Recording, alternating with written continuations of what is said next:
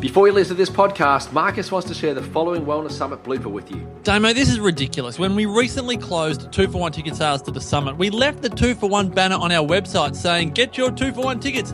How do you think that's gone down with our loyal listeners? People are jumping online to buy 2-for-1 tickets, but our system has shut them down. Oh dear, Marcus. So let's do this, MP. As our way to thank our listeners for their patience and to apologise for our feeble technology troubles, let's release 100 more seats at 2-for-1. Let's do 50 double passes at the 2-for-1 rate. But Damo, we were just about to raise the price by $50 a ticket. I know, MP, but I'm pulling rank. For 1 week only, Wellness Couch listeners, you have one more chance to come to the Summit at half price. 2 days at the Melbourne Convention Exhibition Centre on September 10 and 11. That's 16 hours of powerhouse wellness at less than $10 per hour. You're so generous, Damo. This offer strictly expires at 11:59pm on Sunday, May 8th, so don't delay.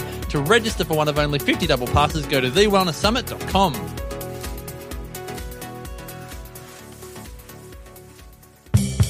TheWellnessCouch.com, streaming wellness into your lives. Welcome to Backchat, exploring the 5 pillars of health with Dr. Paul Bergamo and Dr. Anthony Coxon.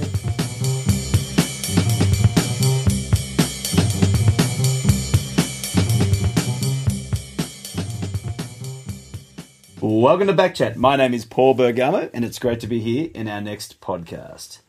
Backchat is about being your best. It does this by exploring the 5 pillars of health.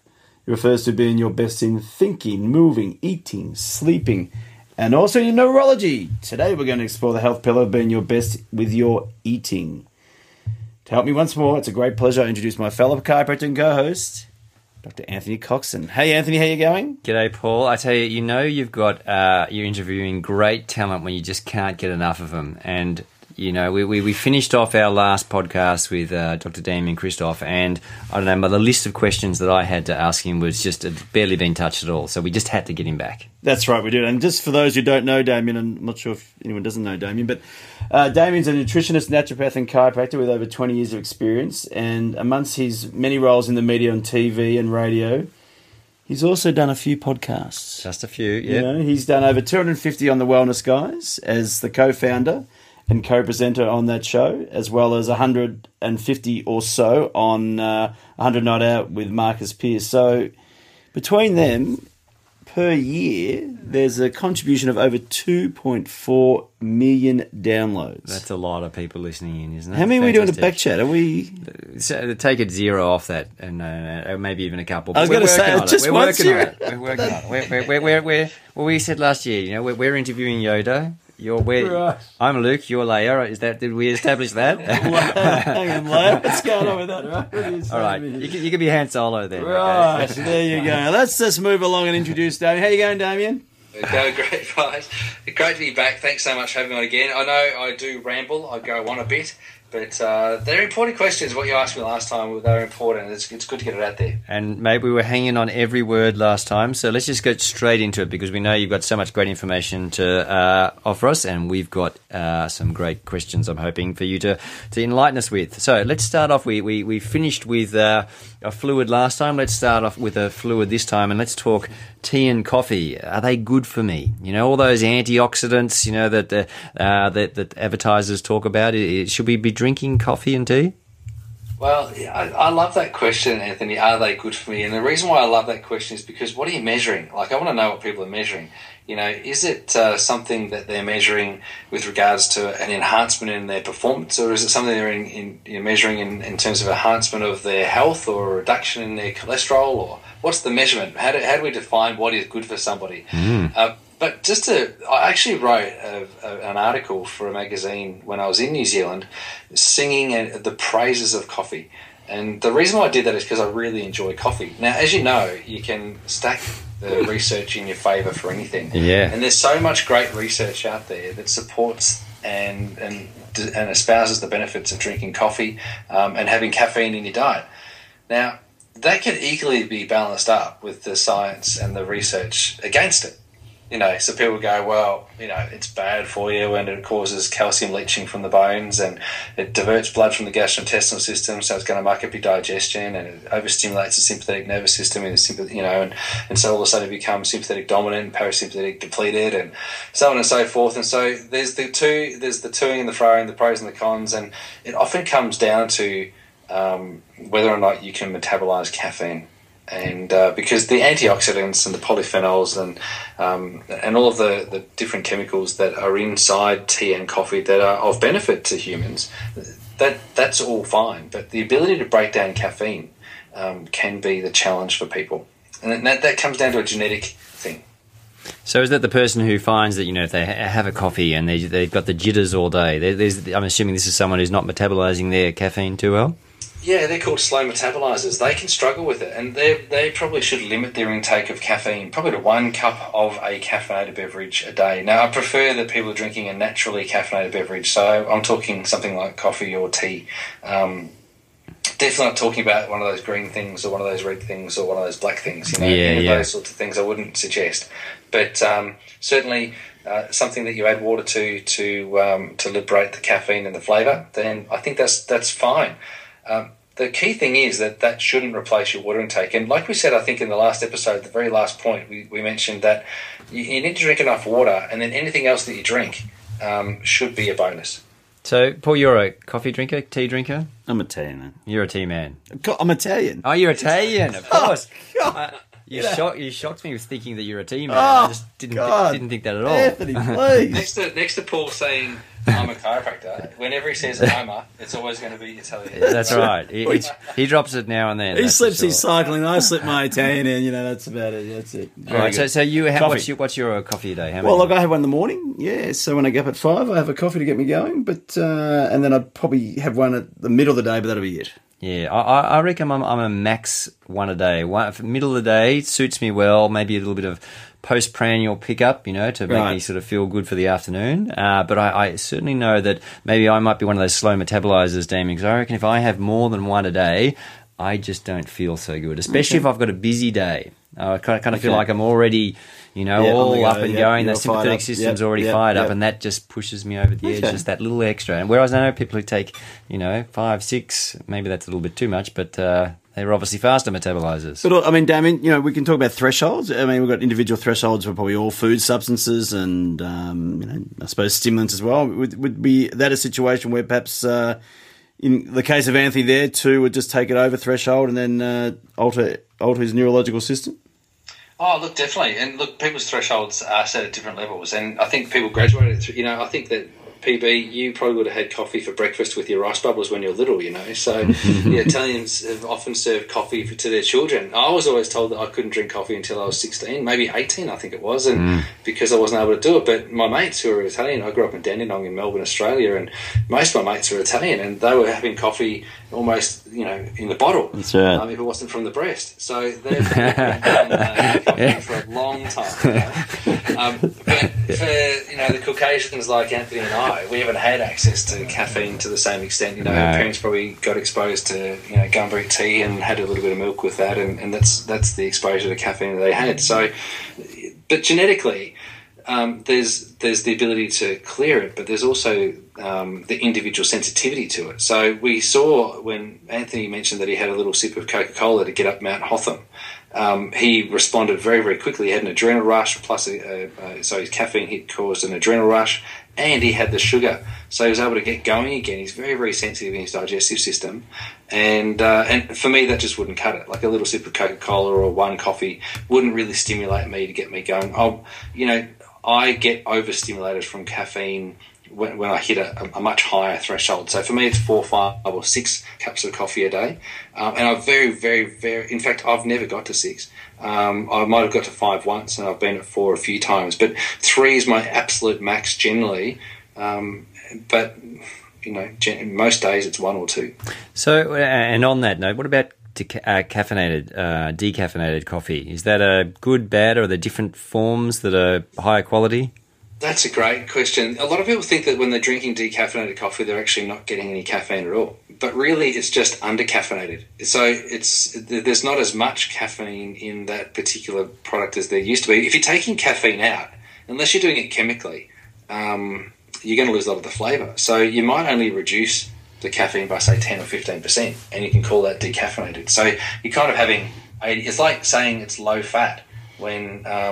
it's 99% fat free versus full fat, which is 96% fat free. Yeah. It's not that much different to have. You can't just get a little fright with the nervous system. You either get a fright or you don't get a fright with the nervous system. Same as caffeine. You either get a little bit of caffeine. You don't get a little bit of caffeine and then a lot of caffeine. The caffeine actually has an effect on the body. So I reckon it's a waste of time going for decaffeinated. Just drink the real stuff. Yeah, or maybe if you need to, just have a slightly weaker coffee. Don't go for the double shots. That's right. Well, you confuse all these baristas, don't you, with these orders? You know, they've got all these. I reckon they just do the same thing for everyone. Yeah, exactly. I mean, exactly. The person has it and doesn't comply. And, That's the best. 3/4 half strength skinny decaf. That's right. That's right. Exactly. I mean, how does that person measure that and go, that's still 1/3 too weak or something? Can I have another one, please? I mean, seriously, I don't know. We're perhaps a bit precious. Now, if we move on to a new food substance and talk about fish, and you talked in our previous podcast, number 21, on omega-3s and the importance of omega-3s. Yeah. But can you contextualise to where there is concerns with mercury contamination in fish and potential problems with different fish sources? So can you just, for our lay audience, educate us on the pros and cons with fish? Yeah, absolutely.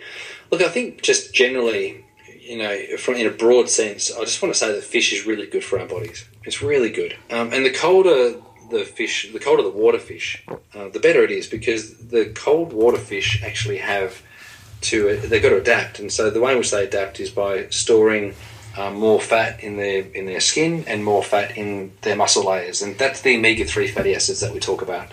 And we get access to that through eating those fish. The challenge that we face is that many of these fish that come from deep water have been overfished and the population levels are low, so they're now being farm fished.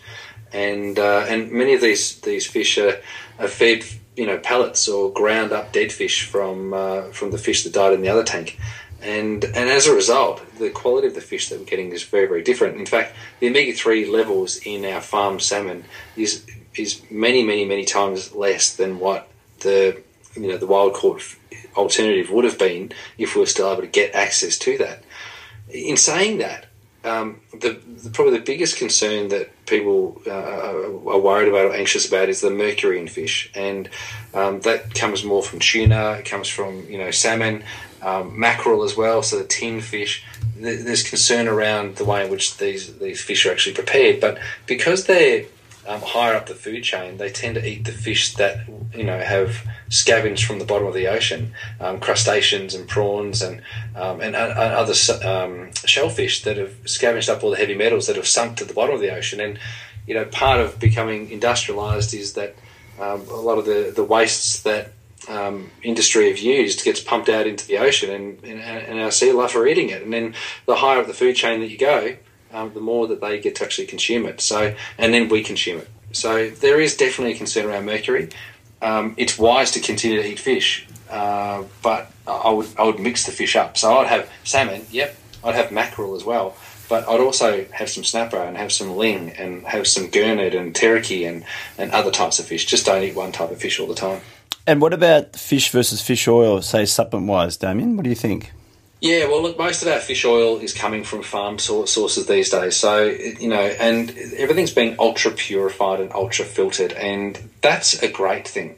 Now, there are people out there that say that it's an innate thing to have fish oil in the fashion that it was when it was inside the fish. In other words, 30%.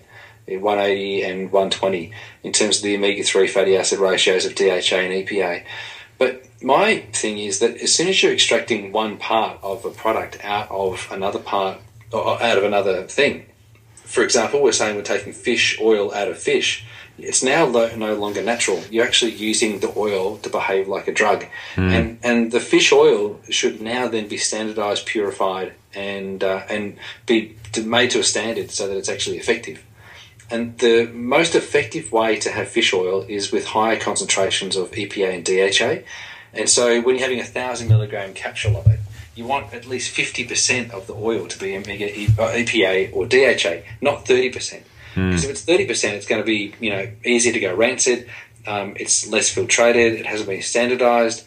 It's highly likely to be relatively ordinary oil. The 30% extracts of fish oil are cheap and nasty, and the greater the extract of the EPA DHA in the fish oil, it generally reflects the higher the quality of the oil, and usually more expensive too. And I suppose for the consumer, it is back to that value and price. Do you think from when they're looking to purchase, they're going to find that with more expensive products of fish oils? Because there are many cheap options. Yeah, there's so many cheap options. You get 1,000 for like $10 these days. 1,000 capsules for $10 from the local pharmacy. Particularly that warehouse one, the big yellow one that sells everything for next to nix. That particular place will sell fish oil if it fell off the back of a truck. And the challenge with that is that it's not often the best quality stuff. And the best quality stuff is always going to be more expensive. When it comes to nutraceuticals and pharmaceuticals, the more expensive it is, generally, the more refined and precise it actually is. And that's what you want. When you're taking numbers, when you're actually putting numbers into your body, so omega-3 is a number, fish is a food, vitamin B is a number, mushrooms are the food. When you're having the food in your body, you can have as much as you like. When you're having the numbers, you've got to get the best quality you can possibly put into your body, because it should have been in the food in the first place. Yeah, that's a very good point. I heard this quote not so long ago, which I thought I would put past you, and it was, eat real food, not too much, and mostly vegetable. Do we eat too much meat? I think some people do. I think with the trendiness of paleo, I think a lot of people consume too much meat because they thought that, well, that's the way to go. They did the same thing with Atkins. They've done the same thing with keto. They've done the same thing with high-fat, low-carb eating programs. I think the desire to consume animal-based protein in large amounts is definitely challenging. Does it cause cancer more than anything else? Maybe not, but maybe. There was a study that came out the other day that said that vegans are more likely to get colorectal cancer than people that aren't vegan. But then the vegans will say, well, if you eat red meat, then you're more likely to get colorectal cancer than a vegan. But there's always, research pros and cons. I definitely think that we do consume too much animal-based protein, and that we can definitely eat a lot more fruits and vegetables. And also just in terms of, Paul, the effect on planet Earth, obviously the carbon footprint to get a plate of, a big steak on your bowl, on your plate rather, is certainly far significant than, growing some fruit and vegetables and consuming those instead. So that's probably another thought that's very important. The paddock to plate concept. Yeah. Get that. Absolutely. Fork over knife. Excellent. Yes. Now, the GM argument, I mean, that could be something with genetic modification and foods, Damien. I mean, that's probably a podcast and a half, and I'm sure you've spoken about it in your podcast as well. But again, the hot spots on that one for our lay audience, pros and cons, and is it something that we should be more vigilant about, I suppose? There's so much evidence lacking in this particular argument. There's not enough longitudinal studies to be able to determine whether or not having genetically modified food is really bad for us. There's definitely evidence that says that it should be bad for us, and there's evidence that people say, well, don't worry about it. It's actually not that bad. All we've done is we've just taken out this particular protein and we've added it with this one or whatever, But I'm one that embraces nature and natural things.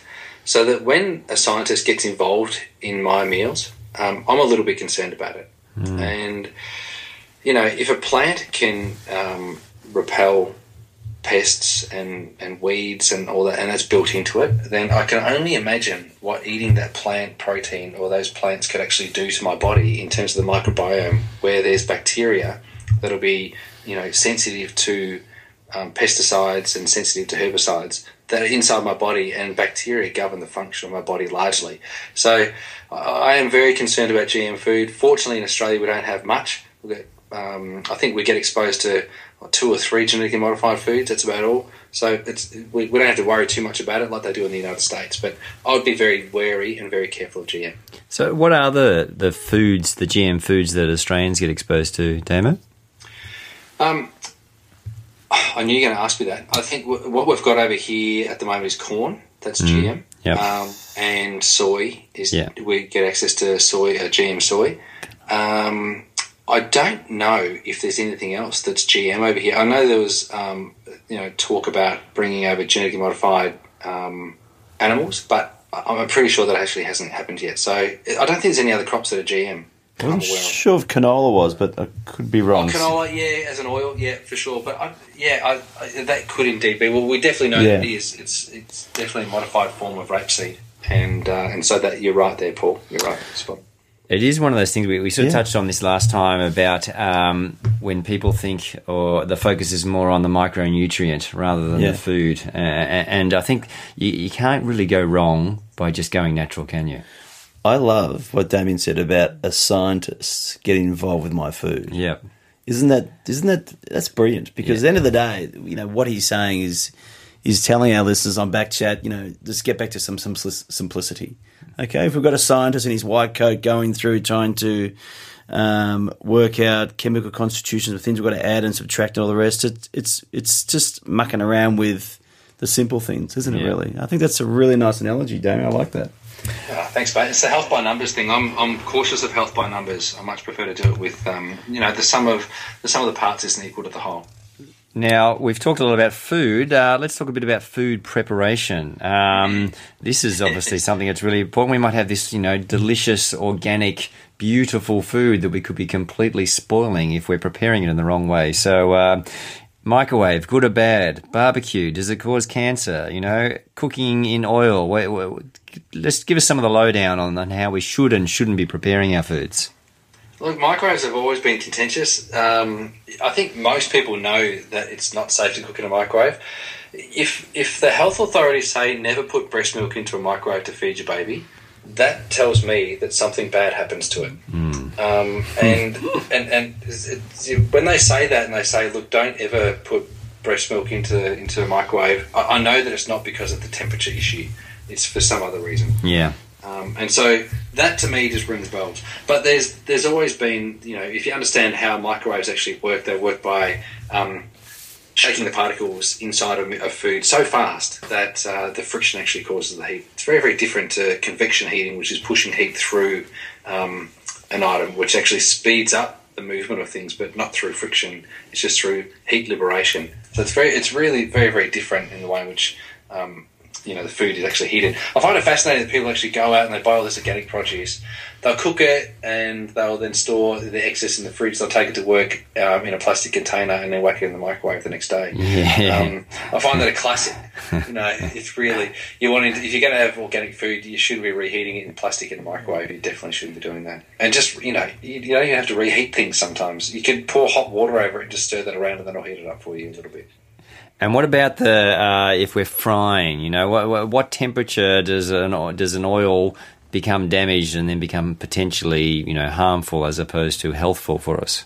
Yeah, well, that's a whole podcast. I did a webinar on that, Anthony, a couple of weeks ago called "Which Fat When," and Marcus Pearce and Joe Whitten and I put that on, and that explored all of the detail in it. That went for about 90 minutes. So I could go for 90 minutes in this podcast, but we might come back for a few more weeks. Yeah. But essentially, olive oil is a polyunsaturated fat, which when you heat to a higher level, when you get it over 175 degrees, I think it is, it starts to burn and smoke. Coconut oil is a saturated fat, which when you heat it over 165 degrees, it starts to burn and smoke.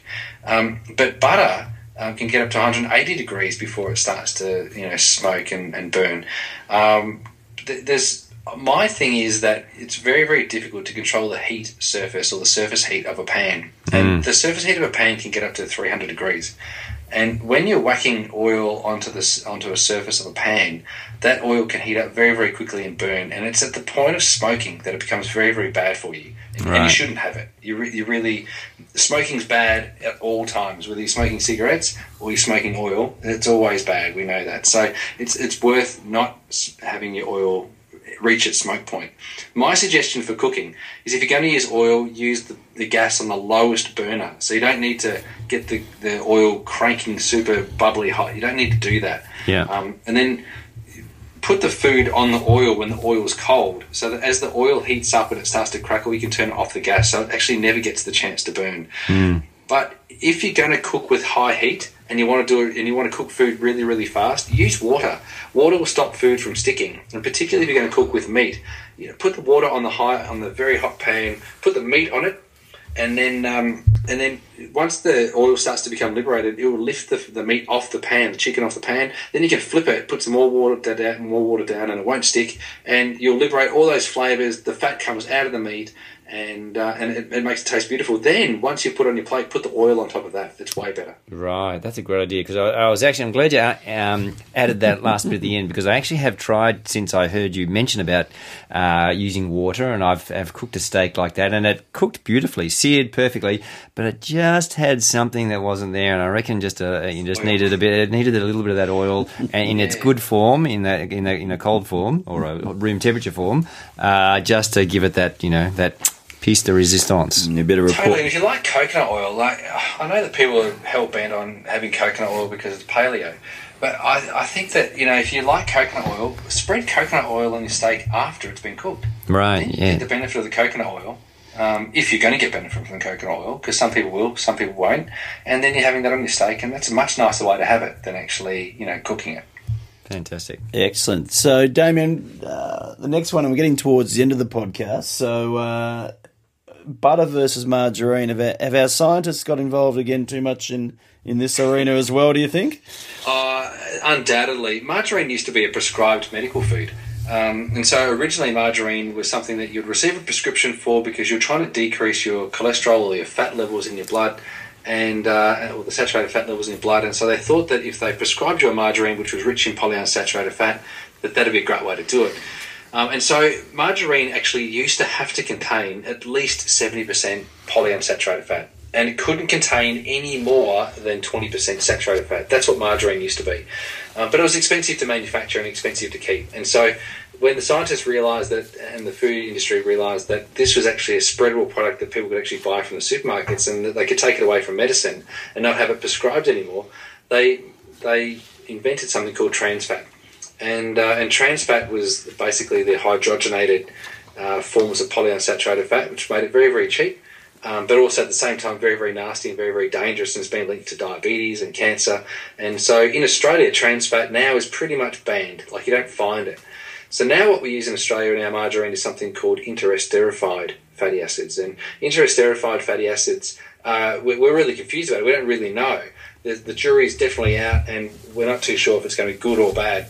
The one thing that I do know is that butter is saturated fat, and our body deals well with saturated fat. We only absorb about 30% of the saturated fat that actually goes into our digestive system, and we do quite well with it on the whole. There are some people that do very, very poorly with saturated fat, and those people can increase their cholesterol from actually having saturated fat. But again, that's a genetic thing. That's a genetic decision, so you can get your genes tested to find out more about that. I would suggest that butter is definitely better for you than margarine. However, I would say that avocado trumps both of them. Yeah, and is absolutely delicious, I must say. When we come to these sorts of conversations, a lot of the science has gone into those, micronutrients, instead of perhaps looking more at, what's happening in populations. We spoke, I can't even remember if it was earlier this podcast or our last podcast, but there was snippets mentioned about the Mediterranean diet and olive oil. But when we talk about saturated fats, the one thing I think about that keeps coming back to me is the French paradox. That they drink wine, they drink coffee, they have cheese, a lot of it. They're white bread, desserts with most meals, and I remember a French woman being interviewed once and talking about this, and she said that the waiter came and said, "Oh, you'll love this dessert. It's sinful," as if it's like it's so good, it's bad to eat this sort of thing. And it's like, well, what are you talking about? And it's all about community. It's all about culture. It's all about sitting down and making a meal an event. That it becomes, it's like you said earlier, it's the whole, which is not just the sum of the parts. There's so much more to the food thing than just the micronutrients. And, if we're eating butter and in that kind of an environment, it's got to be nothing but good for you. And again, those longevity studies show that, that social engagement is an important part of of a long living in life, isn't it? Absolutely. What is it? The question comes back to what is it that you're wanting to achieve with your food? Like, if you think that eating healthy and having green smoothies every single day is going to help you live longer, it's unlikely that you're correct. But if you wanted to live a better quality of life, and you're not stressed about having green smoothies every single day, then that's probably a really good thing to do. But the ceremony of the preparation and the gathering that occurs when you have a meal with people and the conversation, like not being on Twitter or Facebook or Insta-famous or whatever it is that you're going to be doing, if you're actually engaging in conversation, that's far more remedial and far better for you than trying to go for a whole organic and with the best preparation. Yeah, it's a great, fantastic summary of it. Now, there's whole lots of diets that have come and gone over time. What are we up to this time? Well, I think the one that we're up to this time has been around for a little while. I wouldn't say that stood the test of time, but certainly it seems to have won some acclaim across a fairly broad spectrum of our society and also from some elements of the scientific community. Paleo. Okay, let's tell us about paleo diet. What is it? Is it good? Is it bad? Is there something in between? Diet was, fundamentally, I suppose I want to say discovered by an anthropologist, Lauren Cordain. And I met Lauren, we were both presenting at a seminar about 6 years ago, just as paleo was kind of entering Australia. And we presented both at a seminar, and I was up there talking about, the benefits of gluten-free, and he was up there talking about the benefits of no grain at all. And so I listened to, intently to try and understand what he was talking about. And what he spoke about there was that, our paleo ancestors didn't actually eat grain, and that if we consumed grain and things like goji berries and salicylates and all those sorts of things, then we're going to be at a massively increased risk of autoimmune diseases. And so he drew all these links between the Paleolithic lifestyle and longevity.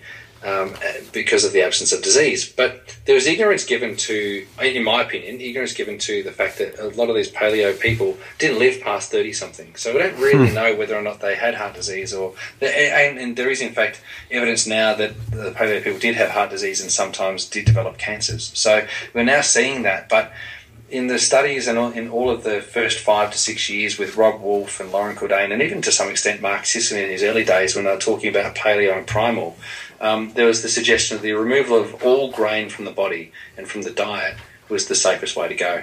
And in itself, it promoted a really healthy way to eat, which is more vegetables, good quality proteins and good quality fats. But it just got taken a little bit too far. So all of a sudden, because you could get a paleo dessert, that dessert was now healthy for you. All of a sudden, because coconuts have been around since Paleolithic times and they contain saturated fat, and there was a link drawn to medium-chain triglycerides, even though coconuts don't contain much medium-chain triglyceride at all. There was this link then to the healthful benefits of coconut, but it gave ignorance again to bloodlines. So Paul, for example, coming from Italy, would have been probably more likely to be exposed to olive oil as opposed to coconut oil through his bloodline. I'm just saying. Correct. Anthony Coxon, is that somewhere from the United Kingdom? Probably, yeah, from Coxswain. I'm sure somewhere back there where we used to be shipmen of some sort. So, yes, just cold weather and miserable weather, probably. Potatoes. Your grandmother's grandmother never saw a coconut plant in her whole life. Oh, definitely not. And so the premise to which coconuts have become world famous for being paleo, and paleo then suggesting that anything paleo is then healthy for you, it ignores all evolutionary cycles through the generations. And so we now see that people who are following a paleo lifestyle but are from an Irish or a British Caucasian background don't respond as well as someone who has grown up in maybe a more robust saturated fat sort of environment. So you've got to consider more than just ancestry and being paleo. I'm cautious of paleo, let's put it that way. Yep. Gotcha. Everything in moderation, I guess. Yeah, look, I still eat rice. There's billions of people on the planet. In fact, the strongest economies in the world combined. If you look at India and China, or India and Asia, let's just take it bigger, which is, 3/4 of the world's population. They all eat rice. Yep. And I can tell you they're not dying fast. Yep. Certainly not. They're breeding fast. Yes. They're expanding.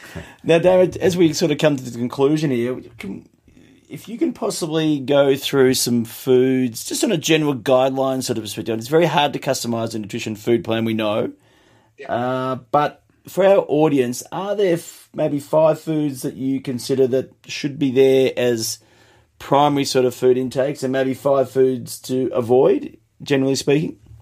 Yeah, look, I'll put it into classes and categories. I think, and it's really easy for the foods to include in your diet, because all fruits should be in your diet, and all vegetables should be in your diet. All good quality protein should be in your diet, whether it be vegetarian-based proteins or whether it be animal-based proteins. They should be in your diet, including eggs. It's really important. So I know that that's generally, that's very general, but there's 3 lots of different types of foods that everybody should live on. I think gluten-free grain is important.